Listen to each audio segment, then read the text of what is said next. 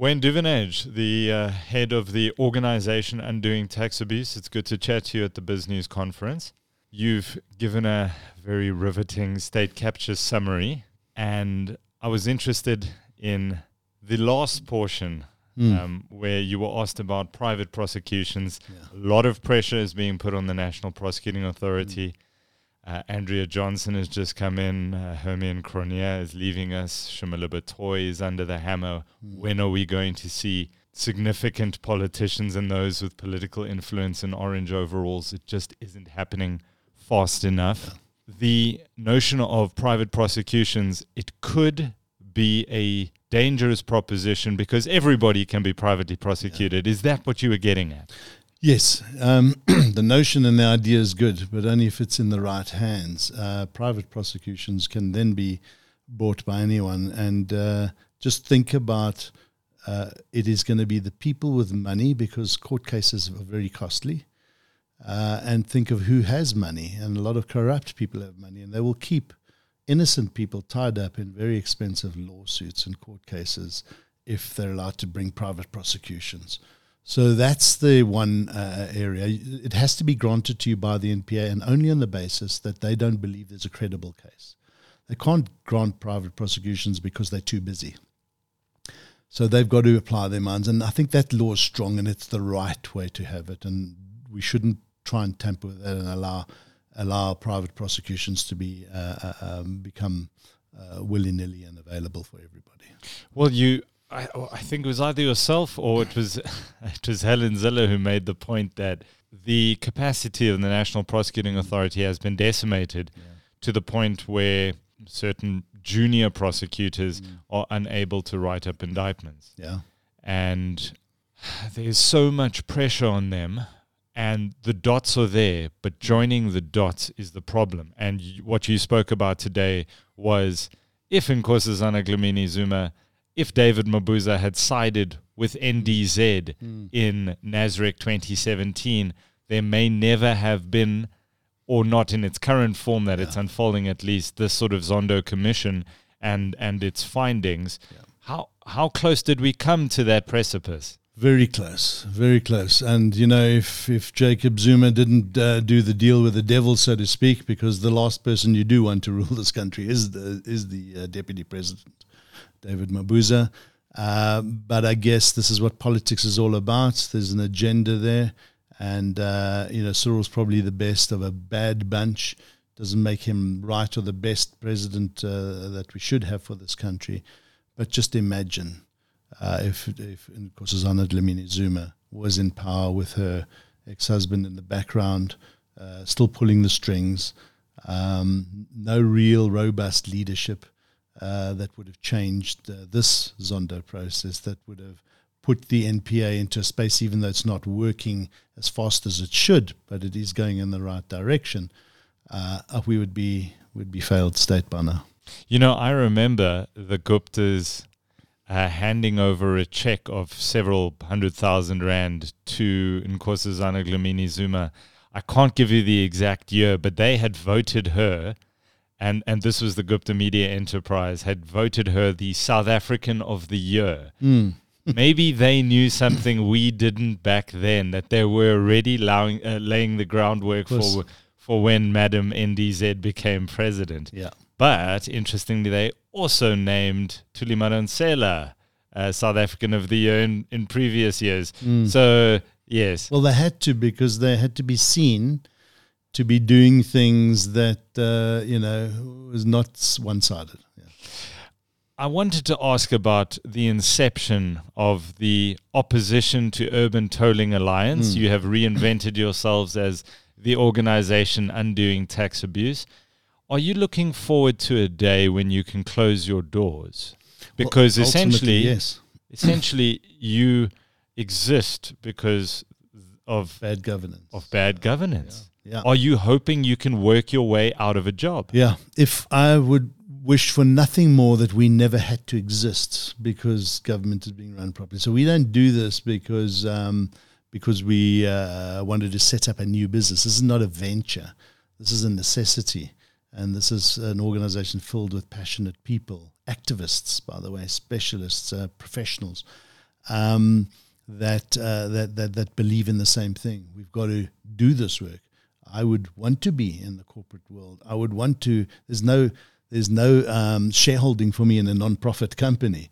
There's no wealth building here. This is about doing work that has to be done, and to build a team who feel the same way.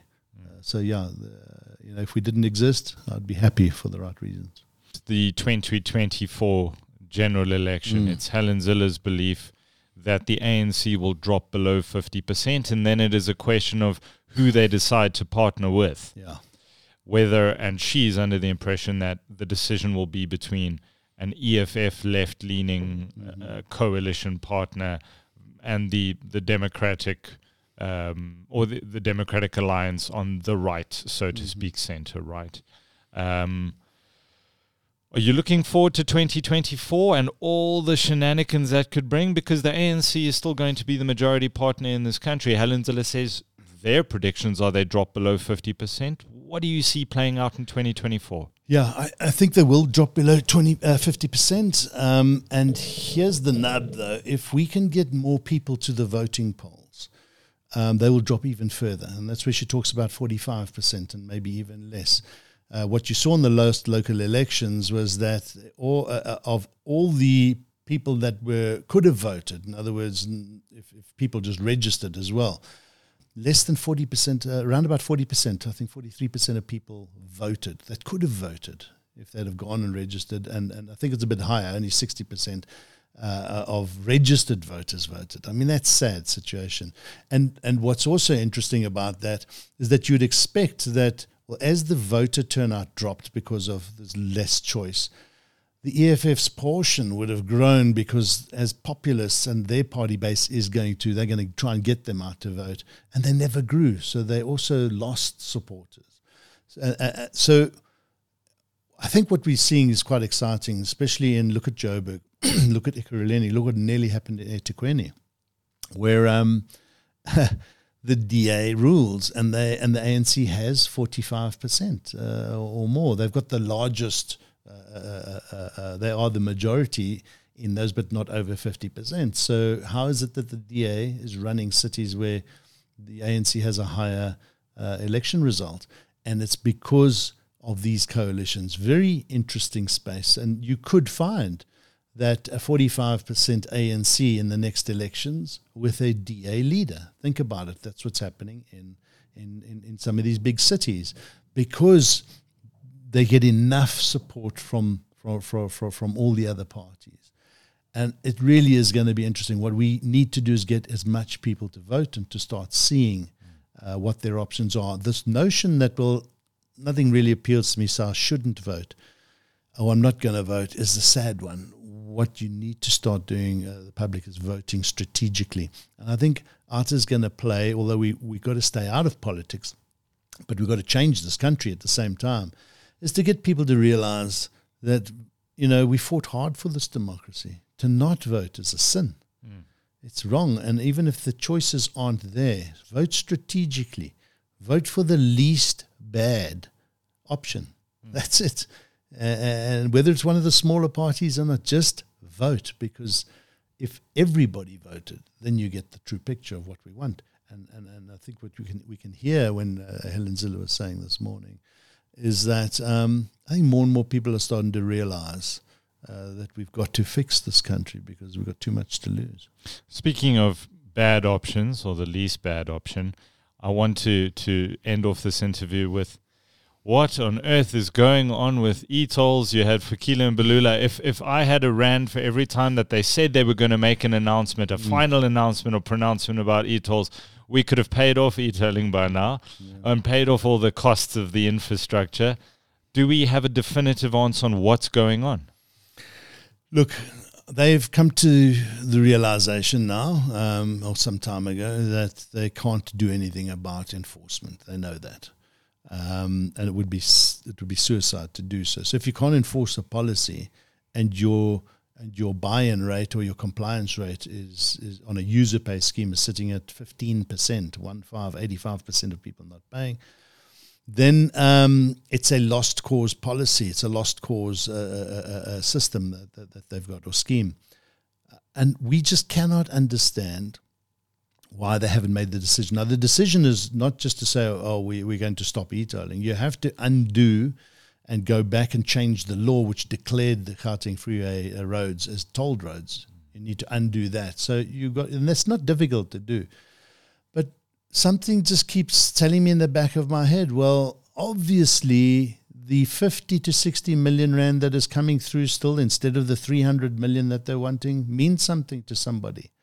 The ANC is making money out of this somehow, some way. Otherwise, with the amount of opposition to it, it would have been dismantled a long time ago. So are you saying that something keeps nagging, tugging at you to say the ANC, somebody is somehow making money out of this? In the decision-making space, smell the rat. It smells, it stinks. We have asked questions in the past. We've picked up contracts that were signed before the scheme started, 10 million rand.